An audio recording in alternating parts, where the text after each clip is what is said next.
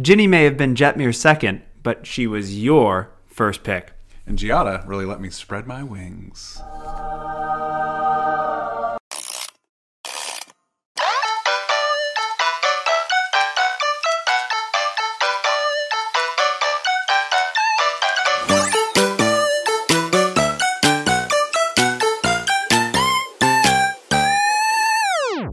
My name's Taylor. Hi, I'm Chris, and welcome to episode 6 of Commander Role Reversal.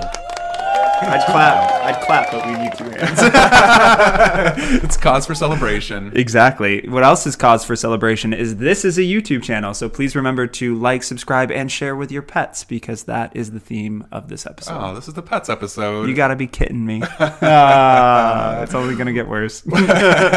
We will be sure to include the Moxfield deck list for your pets in the description below. For those of you who have been here so far, we're changing up the format a little bit. We're going to talk about the gameplay experience later. Mm-hmm. We're going to jump right into the card evaluations. So without further ado, how does this work, Taylor? How does this work? Well, the winner of the games goes first, and I'm thrilled to announce that you won. I'm announcing that you won, I guess. I swooped in for the victory with Giada, Font of Hope.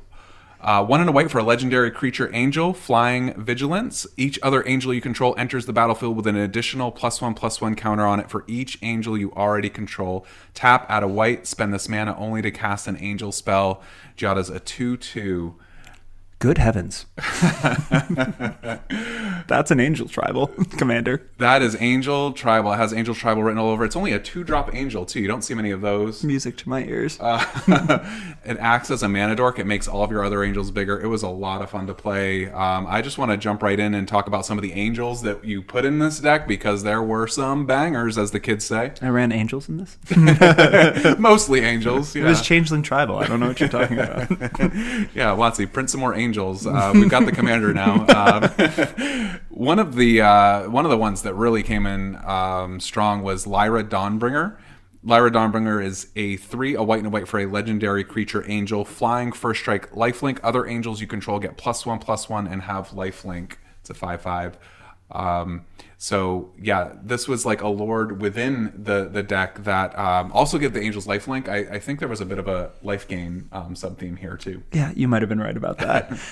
From what I understand, this was the de facto angel commander before Giada was printed. I could see that. Yeah, I mean, especially if you're doubling into the lifelink strategy, like Sure. Why not give all your evasive creatures life gain? Yeah, for sure. Yeah, it's I mean, Lyra by herself is super powerful, but the fact that it also buffs the whole team with not only the +1/+1 but the lifelink, that's what really makes a difference, right? Secret commander. There was another awesome angel in here that really actually paired well with Lyra. That was Sigarda's Vanguard. 4 and a white for a creature angel with flash and flying. Whenever Sigarda's Vanguard enters the battlefield or attacks, choose any number of creatures with different powers. Those creatures gain double strike until the end of turn. It's 3/3. I love that keyword. Double strike. Double strike. Keywords. Lifelink. Yeah. Oh my gosh.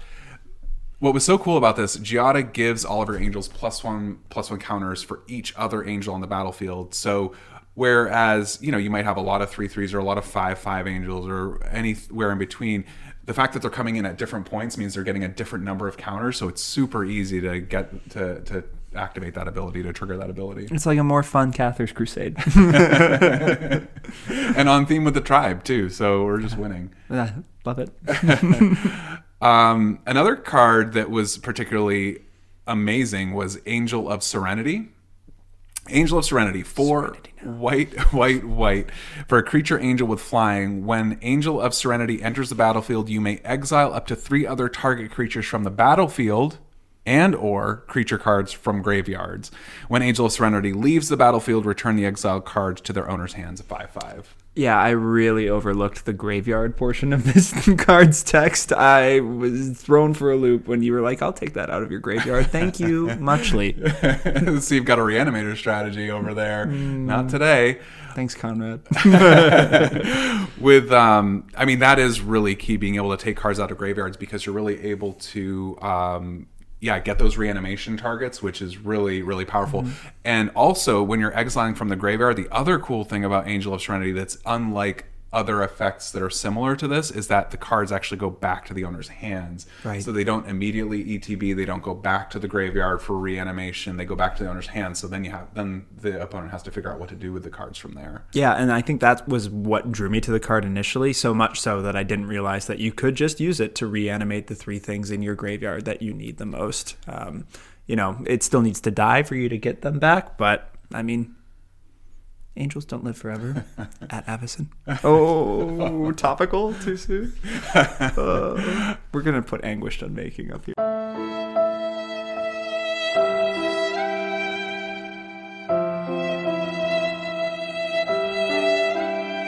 Sad day. Oh, Soren. You betrayed us all. What a grim nemesis. Anyway. Angel Serenity is a banger. Another really incredible one. Talk about the life gain aspect of this deck. Righteous Valkyrie, 2 and a white for a creature angel cleric with flying. Whenever another angel or cleric enters the battlefield under your control, you gain life equal to that creature's toughness, as long as you have at least 7 life more than your starting life total. Creatures you control gain +2/+2. It's a 2/4.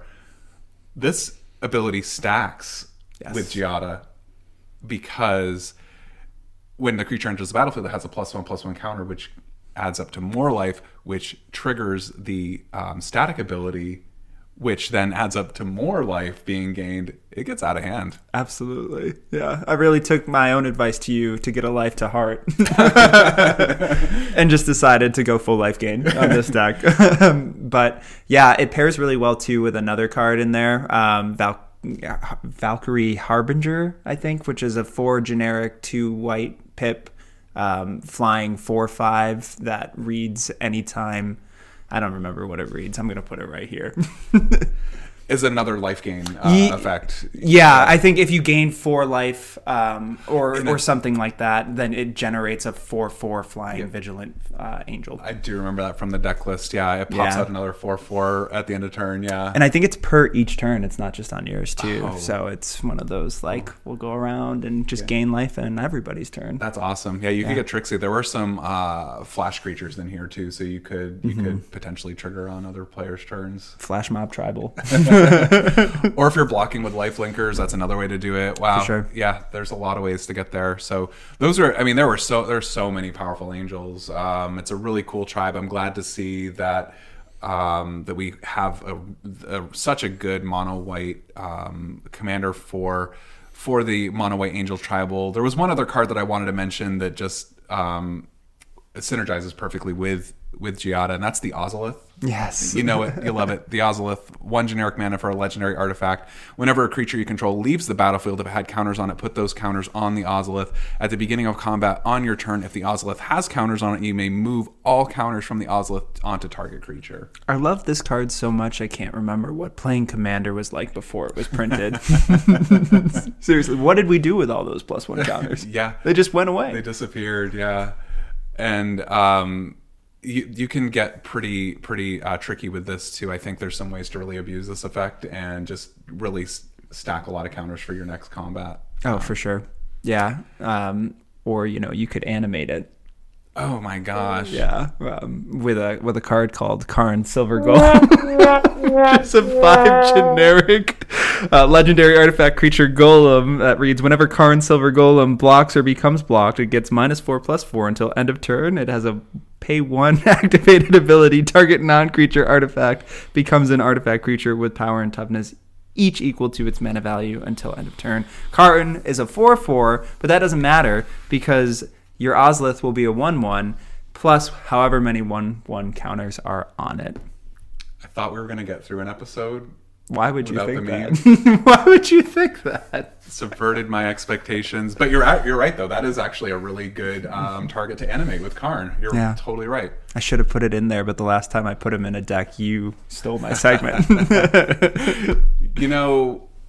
What's cool, though, the Ozolith also takes any other counters that you might have on there, too. So if you do animate it with Karn, it could have Vigilance, Lifelink, Flying. It could add any of those. For sure. I mean, this is the new Capenna set, right? So, and I know that the Brokers specifically was a house, the Bant house that or crime family. I don't know what we're calling them, but they're all about the different counters, shield counters. I was really happy to see that they're bringing back that from the Ikoria set, lifelink counters, double strike counters, things like that. So all you need is some proliferate. Oh my gosh, amazing. Yeah, keyword counters are really where it's at. It adds a whole other gameplay aspect. It's a whole other, like, it's such a fun mechanic. You know, Karn started as a meme, but he actually really works with the Ozolith. Let's not get too serious about it. All right. We'll keep it light.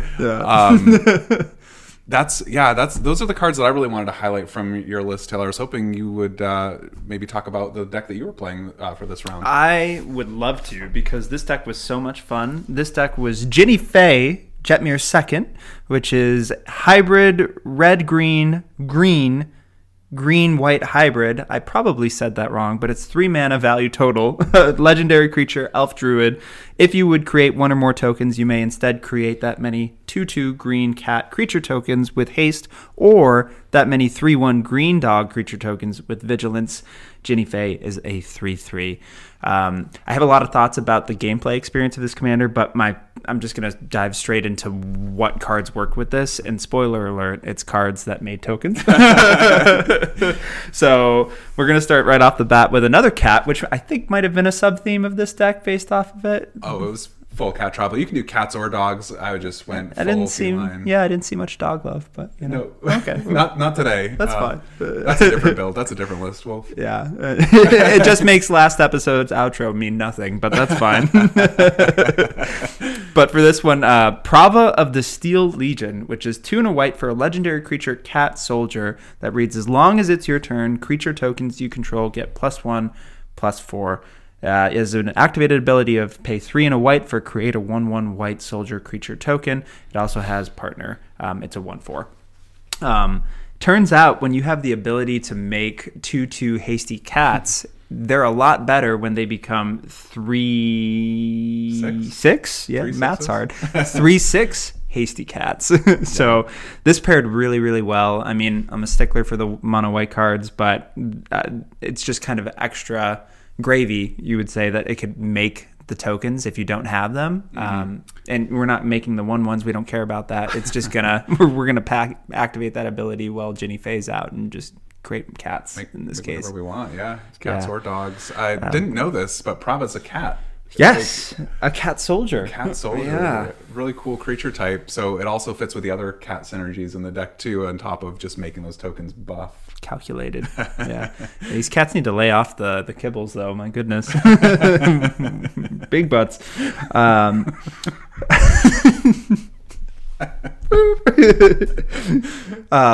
How else did we make these tokens, though? We can't always rely on Prava to be out in the field, but we can always rely on the classic Secure the Wastes. Pay X and a white for an instant that reads create X 1/1 white warrior creature tokens. What it should say is win the game with your commander out, because that's what this does. In the games that we played, I almost exclusively did the cat tokens, just because that haste is so good, and the way that Chris built this deck was to be kind of cat tribal, so there were some anthem effects. Yes. And it turns out when you can, at instant speed, create 8 hasty cats that are big and buffed. Yeah. Yikes. I hope you have 9 lives. Hey, not the card. That's a great card. Is it? Solemnity. Stop it. So the thing about Secure the Waste is it's usually that big end step play that you do right before your turn, but you don't even care with the Jinnie Fay. You cast it. You don't even have to hold up the mana.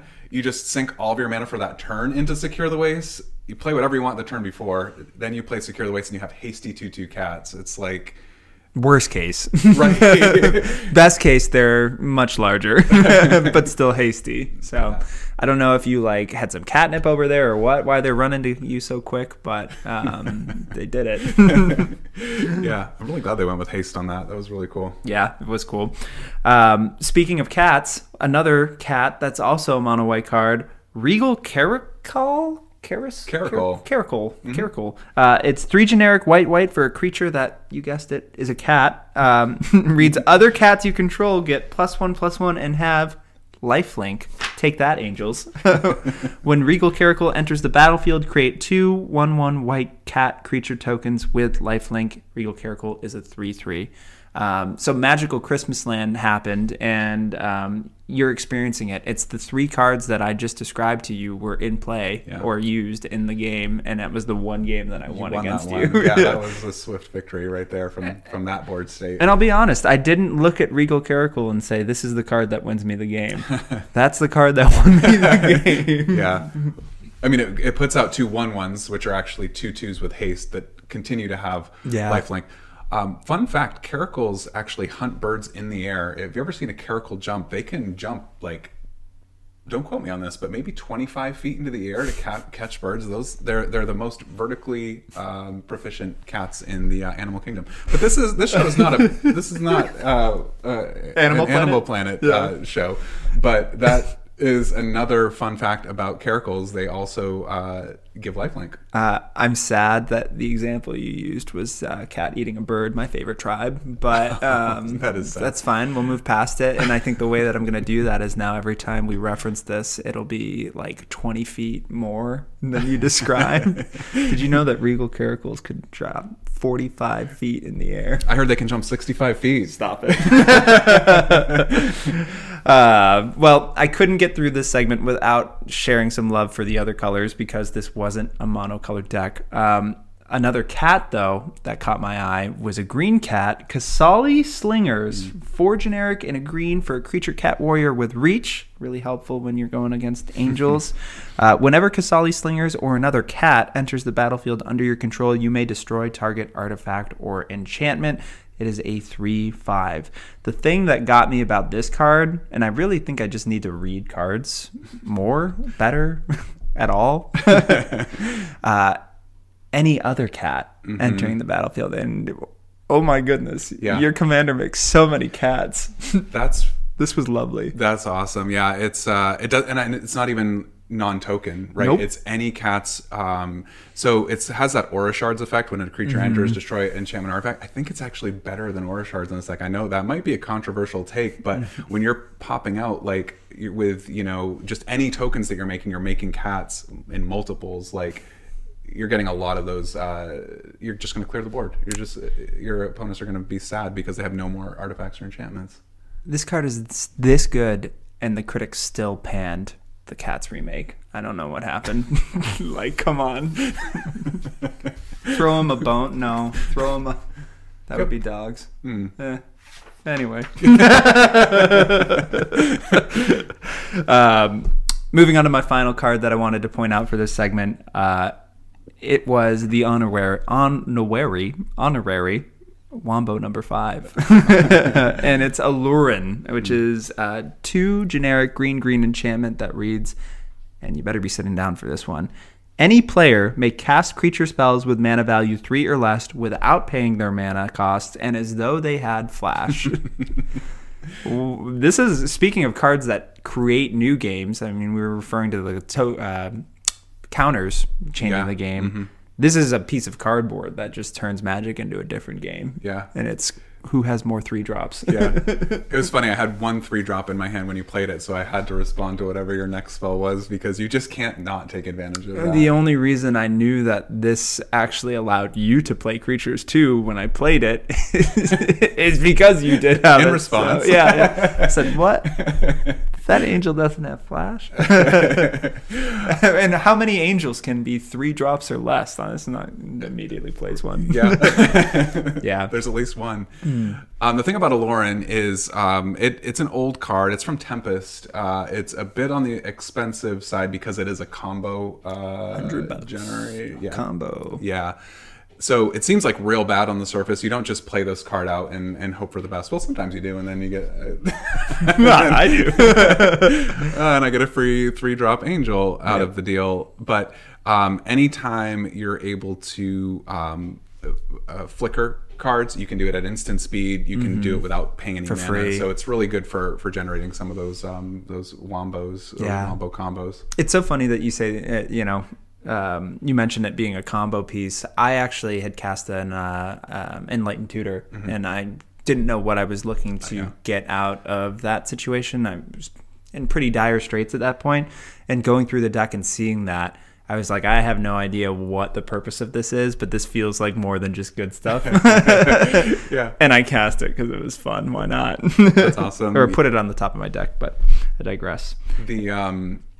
Yeah, that's the fun part. That's one of the fun parts about like kind of trying to solve the puzzle, right? As we're building each other's decks, like you don't really know. Just for the benefit of the audience, the combo in this deck is with white mainline, which is a 2/2 creature cat, 1 and a white that says when it enters the battlefield, return target creature to your hand.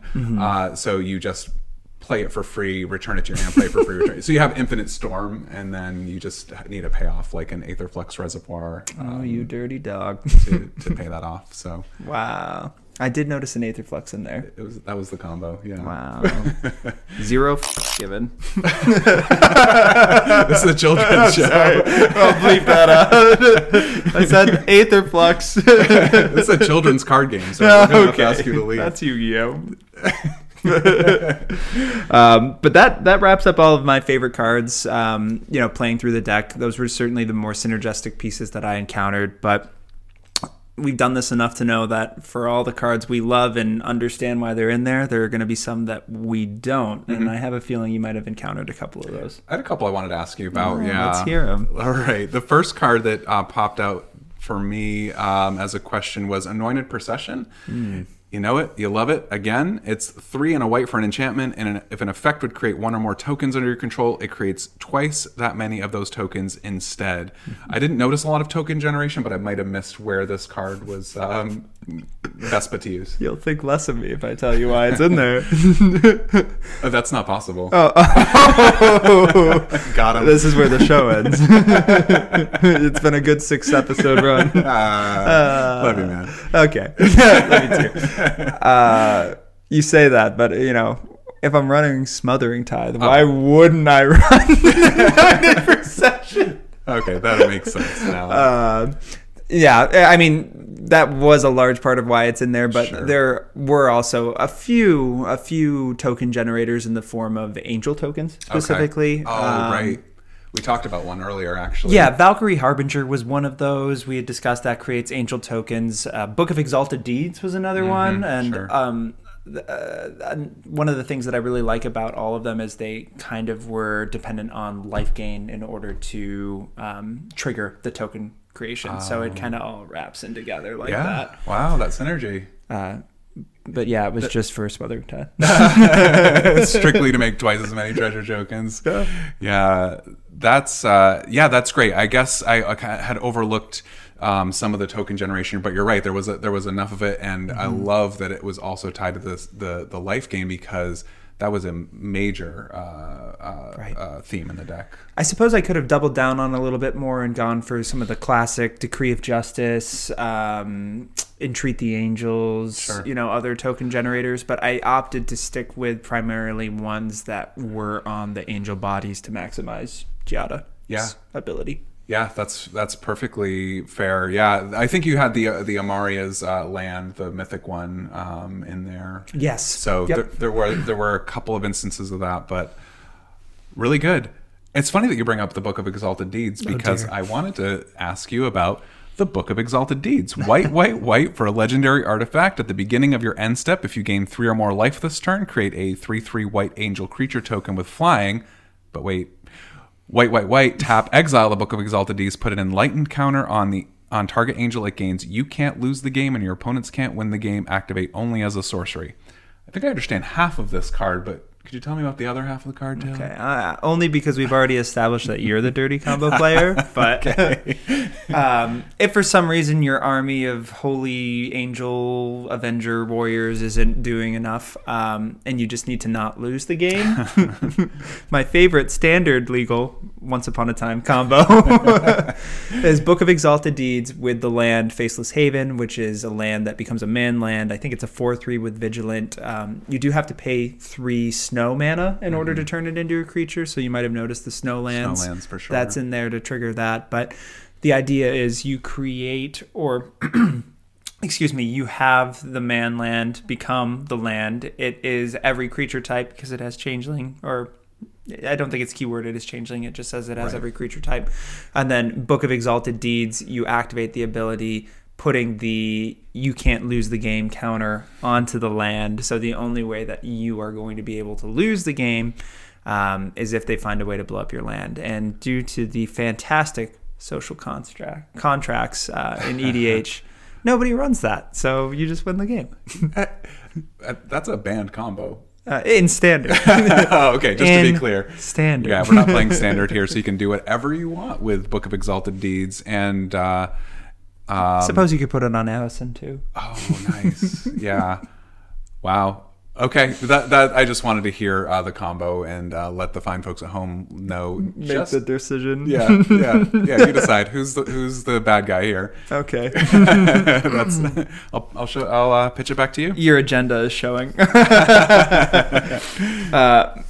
Moving on to my questionable cards, I certainly won't put you through the ringer as much as you put me through it, but I will ask you about one, Oblivion Ring, which is 2 and a white for an enchantment. When Oblivion Ring enters the battlefield, exile another target non-land permanent. When Oblivion Ring leaves the battlefield, return the exiled card to the battlefield under its owner's control. I have it in the show notes. This is a bad card? This is a bad card. I don't know why are you running this. This is just a bad removal spell. Yeah. Don't play this card. Right. Well, I wasn't really satisfied with only having one infinite combo in the deck, so I had to. And I'm the problem. Okay, yeah, we figured out maybe we are the bad guys. So Oblivion Ring and Leonin Relic Warder, which is a white and a white for a 2/2 cat that exiles an artifact or an enchantment underneath it until it leaves the battlefield. And I'm going to put the third card right up here. It's one of the partner commanders from Ikoria that has a similar effect to Oblivion Ring, only when it leaves the battlefield, it distributes +1/+1 counters based on the creature's power among any creatures you control. So you can essentially just loop the Oblivion Ring and the partner commander with Leonin Relic Warder. Was that the Selesnya cat that partners with the mono black? Okay. Yeah, that's the one. Yeah, cool. Yeah. Yeah, so you loop it until you have infinite +1/+1 counters, and then you just target something else with the Oblivion Ring. Lovely. Or you put those infinite counters onto the Ozolith and then animate the Ozolith, but I digress. Is this Ozolith Voltron? Is that what we're going for? Yeah. Rule 0, Ozolith is my commander. It's a legendary artifact. Wow, that'd be a cool deck. Oh, gosh. I would let that play. Oh, thanks, man. Let us know in the comments below. Would you let the Ozolith be a commander at your table? Listen, we've had crazier things. Like a mech? What? Other question card that I had on here, I think I see what you're going with it just from a value standpoint, but I'm going to call you on it anyway. Felidar Sovereign, 4 generic white creature, cat beast, that has vigilance and lifelink. That's a 4/6, but it also has, at the beginning of your upkeep, if you have 40 or more life, you win the game. Really, it just kind of seems like a convoluted payoff for your Infinite Storm combo, but what was the idea with this? Yeah. Well, listen. It's a cat, and it says you win the game on it. So that was really all the reasoning I needed to get in the deck. I mean, in all seriousness, there is a bit of life gain. I mean, it is the kind of card where you have to wait a whole trip around the table, and you know that all of your opponents are going to be attacking you to get your life total below 40. So you just have to make sure that your life total's padded enough as it is. It's not a great win con, but it's a cat. It's a fun one. It's a fun one, yeah. Maybe if only it were 3 mana. It's free. Yay. Flash. And step win. That's right. Next. But yeah, that wraps it up for my my questionable cards segment. But that means that we get to the fun part. It's all fun. Thank you for being here with us. Yeah. I'm having a great time. Chris, what are some of your suggestions for the Giada deck? So speaking of flash win cons, oh boy, I wanted to suggest a really boring card, perhaps for some. Emergence Zone. It's a land that taps for a colorless and pay 1 and tap, sacrifice Emergence Zone. You may cast spells this turn as though they had flash. It's not a boring card. I take that back because it does allow you to play at instant speed, anything you want to. But the reason I wanted to suggest is because you had a card in here called Test of Endurance, which is 2 a white and a white enchantment at the beginning of your upkeep. If you have 50 or more life, you win the game. It's kind of funny. We have this. We both had a similar win condition. In Unplanned. The deck. Totally unplanned. And the script, yeah. So I was just thinking, like, it's one of these cards where you have to have more than 50 life at your upkeep, and it has to make it all the way back around the table. So what if you could flash it in? Touche, sir. Touche. I think it is funny that I think every single deck except for this one, I have included Emergence Zone. So the one time I don't throw it in, and the land base. Yeah. Goodness forbid I try and run more basics. It is a solid utility card, depending on your strategy for sure. And if you have like one of those slots that you're okay with creating colorless mana, I think it's good. But you maybe were already taking that up with Faceless Haven, for all I know. Honestly, I cut it for Seraph Sanctuary. Yeah, which life gain versus flash, but might have made sense to maybe cut a basic plane for that too. I can see it. I can see it. Well, if you've got a spot for it, I'd just run for Vidal Canori. Sweet. Those artifacts. Another card that occurred to me as I was looking through this list, I noticed that a lot of the angels had really good enter the battlefield effects. So I was thinking about, what if you included Teleportation Circle on the list? That. 3 and a white for an enchantment at the beginning of your end step. Exile up to 1 target artifact or creature you control. Return the card to the battlefield under its owner's control. I mean, this is just a good value card when you have those powerful ETBs, but I was also thinking about the synergies with the Ozolith. You could flicker one of your creatures with a lot of counters on it, put those on the Ozolith, and the next turn around it's going to get bonkers. You're like really hitting me in all of my deck building insecurities, because this is so historically, it's very difficult for me to build a creature-heavy deck, even when it should be a creature-heavy deck. It's very rare that I have more than, 10, 12 creatures in any deck that I build. So I ended up having kind of a turmoil when I was building this.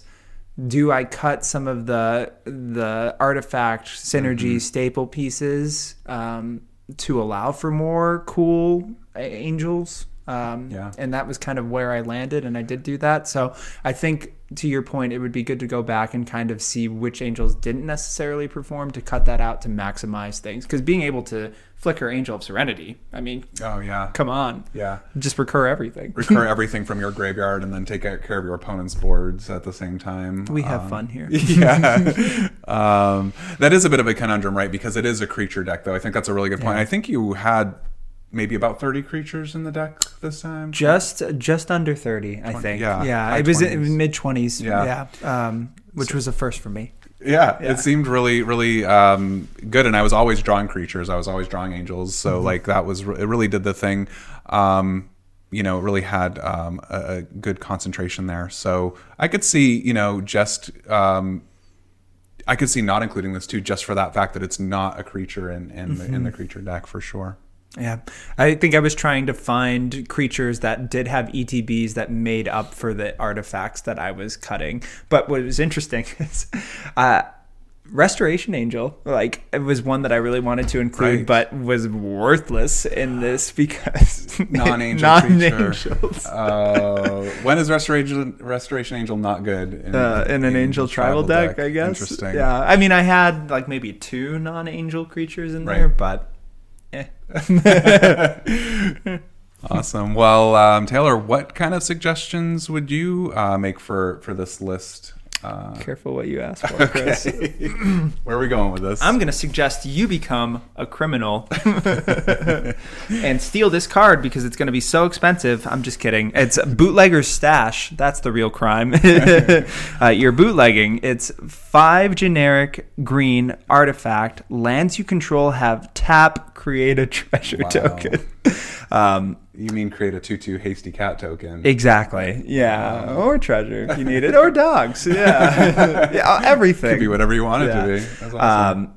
I jokingly say this feels like the Chase Mythic that was created just for everybody who was going to be running this commander because why wouldn't you? But also it's just a fun a dumb fun, but a fun card. Yeah. Like, who doesn't want your lands to have even more value? Yeah.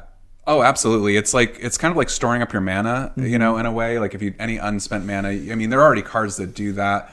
This one makes tokens, so it has the synergies with the deck, though. It does. So it's like a more fun Horizon Stone, right? I feel like, and also it's colored mana instead of colored colorless. mana. So yeah. No, that's a great include. If I feel like bootleggers could go in a lot of decks just because it is so valuable, but it actually has the synergy, the payoff in this deck too. So good call. That's a good one. I'm just glad that mono green is finally getting the support they need. Pushed. Moving along. Love you, Wizards. While you're at it with that bootlegging, why not manufacture some extra value with Academy Manufactor, a 3 generic artifact creature assembly worker that reads, if you would create a clue, food, or treasure token, instead create one of each. It's a 1/3. So I feel like the value here is just instead of 1 cat, make 3 every time your Smothering Tithe goes off. That's that's really good. You have to be making the one of those 3 types of tokens, right? But when you're making 3 cat tokens per, right? Or 3 whatever. 3 cat tokens per. That was definitely on purpose. Yeah, I'm definitely that quick-witted, folks. Oh, you are. Which is ironic because the next suggestion was going to be release the dogs. Just 3 in a white for a sorcery. Create 4 1/1 white dog creature tokens. Oh. Throw a bone to any of the players out there who would want to kind of lean more into the dog tribal with this commander. That's certainly an option, but it is a pretty decent rate, 4 mana for 4 tokens. And that's not counting your Anointed Procession triggers. Yeah, I didn't know about that card. That's a really solid pick for sure. Yeah, I think it was a Jumpstart card. Oh, okay. Maybe. I don't know if it was in a set before then, but that's where I pulled mine. Oh, interesting. Yeah. Yeah, 4 mana, 4 tokens, and you get to pick whatever they don't have to be 1/1s. Yeah, there is a rules errata that says you have to say release the hounds as you play it. Better than where I was going with it. Where were you going? Let the dogs. Woof. Woof. Okay. Copyright claim. Yeah, Taylor, I think with that, let's talk a little bit about the play experience. What, how the decks played. What were some of the interesting gameplay aspects this week? Yeah, I mean, I'm glad that we decided to open this up to the audience because I feel like I always get a little bit of set paralysis whenever new commanders are launched. It's like, which one do I build first? Decision paralysis, I think, is the better way to describe it. Sure. But I mean, Jinnie had all the things going for her that I like to build in commanders, so I certainly wasn't disappointed when she won the poll. Yeah, I think tribal appeals to me because it kind of it helps with that build paralysis because it kind of gives you some parameters. Yeah. It gives you something to work off of, and then the synergies, you go for it. Yeah. You find what works with it. But cats, dogs, that's something that I can work with, and that's something that you were able to work with. Yeah. Yeah, very much. And angels the same way. I do like that about tribes as well. Jinnie says, make those tokens into cats and dogs, and put other cards in there that are going to help make those cards work. And yeah. And I'm kind of glad that you did it that way because I know that when we had done Shurikai earlier this year, you went full tokens on that. And I think there was a similar mindset from what I experienced playing where you did make a crap ton of tokens, but it was all kind of still tribal related. There were a lot of cat tokens. Or things that would generate cat tokens. So it was explosive in a way that was organic, right? Because we both identified that we like the tribal aspects of building commander decks and playing them, but the one game that I won happened after I had a Regal Caracal out, which just happened to be synergizing super well with the 8 other tokens I created the turn before with Secure the Waste. So it felt good. It felt good. It felt powerful. it didn't necessarily have a lot of reach to help with the flyers coming at me, but I don't think that's a critique against the deck, just more so our matchup in particular. Yeah, for sure. Yeah, cats, the caracals, they can jump pretty high, but... How high was that? I think it was about 85 feet. 85, okay. Yeah. Oh, I must have been misremembering. What did you think it was? 200. Well, that escalated quickly. And I think, with Jinnie Fay, you could go cats or dogs, cats and dogs. You could go changeling. Like you can definitely build within those tribes. I picked cats because I think there is so far more support for the cat tribe. They eroded a lot of hounds and I don't know what else to make them dogs, but and there are definitely some good dog cards out there. Rin and Siri is one. Yes. Yeah. Which was actually in the 99. I was disappointed that I didn't get to see it just in our game experiences. I did see it on the list because when this card was first spoiled, Jinnie Fay, that's where my mind went to immediately. I was like, oh my gosh, everybody who pulled one of those in M21 is going to be having a field day right now with the support for the tribes. Oh, for sure. And it's cool because even if you're doing full cat tribal, you cast a cat, it makes a dog token, but actually you make that dog token into a cat token, so you can just keep the cat synergies alive. So there. What I'm hearing is an identity crisis. Yeah. It's a really good way to confuse your pets. Yeah, I had one goal going into this gameplay experience, and it was to turn a Smothering Tithe treasure into a cat, so I could live out my rehoming fee. Headcanon. You did it. Tweet that. Yeah, I already did. Okay.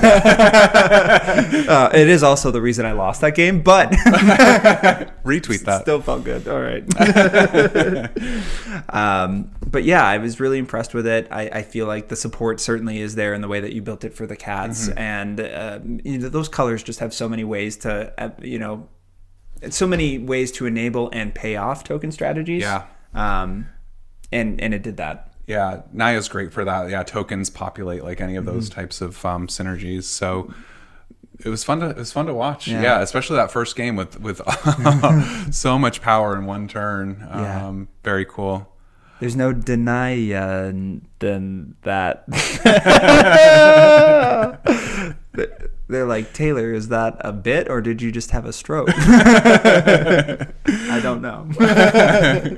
Well, on the one side of the table, we had a lot of cats. On the other side, we had some flying angels. And, this deck was all about those big flying beaters. Don't worry, I've already been told there's no more beatboxing allowed on the channel. So noted. I never once said that. We were literally beatboxing as we set up today. But not on camera. No. So... the thing about angels is, of course, any tribal has synergies, but I was just obviously as a tribal deck with all the angels, they do work well together, but I think Giada really does pull it all together. I hopefully I'm not overstating that. I think that as a commander, being able to use the mana to cast angels earlier and then make them bigger, it's they really hit the nail on the head with this commander. Yeah, we had kind of talked about it a little bit, but I feel like no one would have been disappointed with this commander if it was only the +1/+1 counters. Right. Just making it a mana dork, and in a color that does not typically have mana dorks, it kind of adds uniqueness. It's powerful. The ramp cannot be understated. There were multiple times where, at least when I was building it, and maybe when you were playing it too, where it's like, oh no, I can keep that card because I can cast that on turn 4 instead of 5. Exactly. Yeah, the keepable hands, they become much more keepable even when you have a big flying angel in your opening hand. Yep. Less mulligans. Winning. Do you feel what was watching me play the deck that you built, did it accomplish what you wanted to see it do if you were playing it. Mm-hmm. Oh, 100%. I mean, other than the infinite combos, which I put in there because, you know, sorry. Like, but those are a little bit convoluted, which is what's fun about them. But I think as far as just strictly the cat tribal, making tons of tokens, yeah, you definitely did it in every game. That was getting up and running for sure. What was your favorite play to see? I mean, we've talked about it a couple times, but that's Secure the Waste to just win the game with like instantly 21 power, hasty. Yeah. Like with lifelink, like for sure. Just out of nowhere. That was really cool. For me, it was seeing you with Giada. I think you had we didn't mention it in this episode, but you had Leyline or Lifeline out, which is an artifact that reads whenever a creature dies, if another creature is still on the battlefield when that creature dies, return the creature that died to the battlefield on the end step. Yeah. And that's for, me, for all players. It's not just a global effect. Yeah. That's the way to put it. Global effect. Mm-hmm. But seeing you, be able to maximize that effect by having your Angel of Serenity, which I nuked wrongly so. It came back. The counters that were on it, because you had cast it when Giada was on the field, fell off, went onto the Ozolith. Yeah. So you didn't even lose those. It came back and you were able to recur again and exile like my only other creature, which I think was a Toski. So you got it the only way you could have. And so like it only came, like you came back stronger. Yeah. In that same play. Yeah. I guess I didn't like think about, because you double blocked, right? I did, double just to kill block the Angel of Serenity, and then you let your creatures go to the graveyard, including your commander, right? Because you thought they were coming back with Lifeline, but when Serenity came back, it exiled the creatures out of the graveyard, and then I exiled your one last creature in play. Yeah. I think what I'm hearing you say is you bullied me. Didn't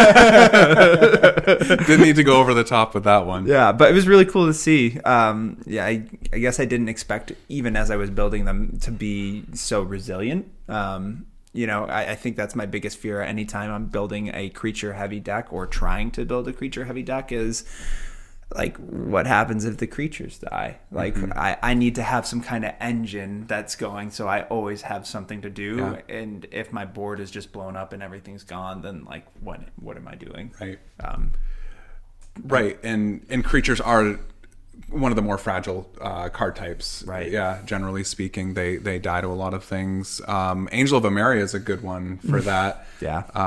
Angel of Emeria has a landfall trigger. Whenever a land enters the battlefield, you may return I think it's just creatures or it might be any permanent. I think it's a permanent. It's any permanent to your hand. If it's a plains, put it into play. So in a mono white deck, you're just be able to recur from the graveyard there too. That was a really good piece. And also, didn't know Karmic Guide was an angel or a spirit. I just knew it was an infinite loop with a lot of things. The only thing I've ever cared about it is that it says protection from black. It's a blocker. Doesn't die to removal. But it was a good time. I hope that we get to do this again when the next set comes out. Oh. And we hope that you participate. Awesome. With that, let's go to the surprise reveal, because we're going to do this again next week. Oh, yeah. Oh, my gosh. It'll be 7 figures. Weird bit. Chris, what do you got for me? So for next week's episode, I wanted to build a deck with a card that we actually, with a commander that we actually called out in a previous episode as a questionable card. I thought, hey, why not make a commander out of that? We're going with Pramicon Sky Rampart.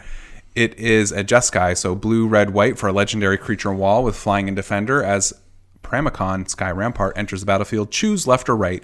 Each player may attack only the nearest opponent in the chosen direction and planeswalkers controlled by that opponent. It's a 1/5. So it is a piece that is going to really control combat, and that's really good for Super Friends. As it turns out, you're able to pick which direction you're able to be attacked from. And, there are a lot of really good planeswalkers in there. Jeskai is a great color combination for planeswalkers. You've got your Teferis, you've got your Chandras, you've got your Yeah, mostly Teferis and Chandras now that I think about it. Sorry, Gideon. But the card I actually wanted to highlight is a card called Mystic Barrier for 4 and a white enchantment. When Mystic Barrier enters the battlefield or at the beginning of your upkeep, choose left or right.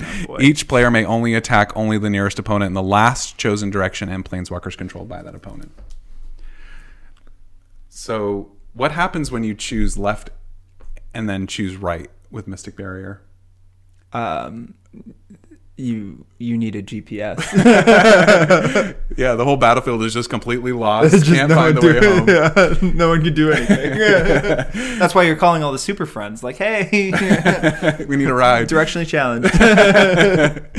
So I hope it's fun. I hope you're able to lock everybody out of combat and just ultimate all your planeswalkers, because that'd be fun to watch. Wow, I hope it's fun to experience when I do it to you. Can't wait. Listen, we already did the pain artist thing, man. So what about you, Taylor? What are you building for next week's episode? Kind of in a similar vein, I too went back through some of the deck lists and found a commander featured in the Nin deck that I think that you'll have a fun time playing, Chris. Awesome. Attempsis All-Seeing, which is a 3 generic blue legendary creature Sphinx.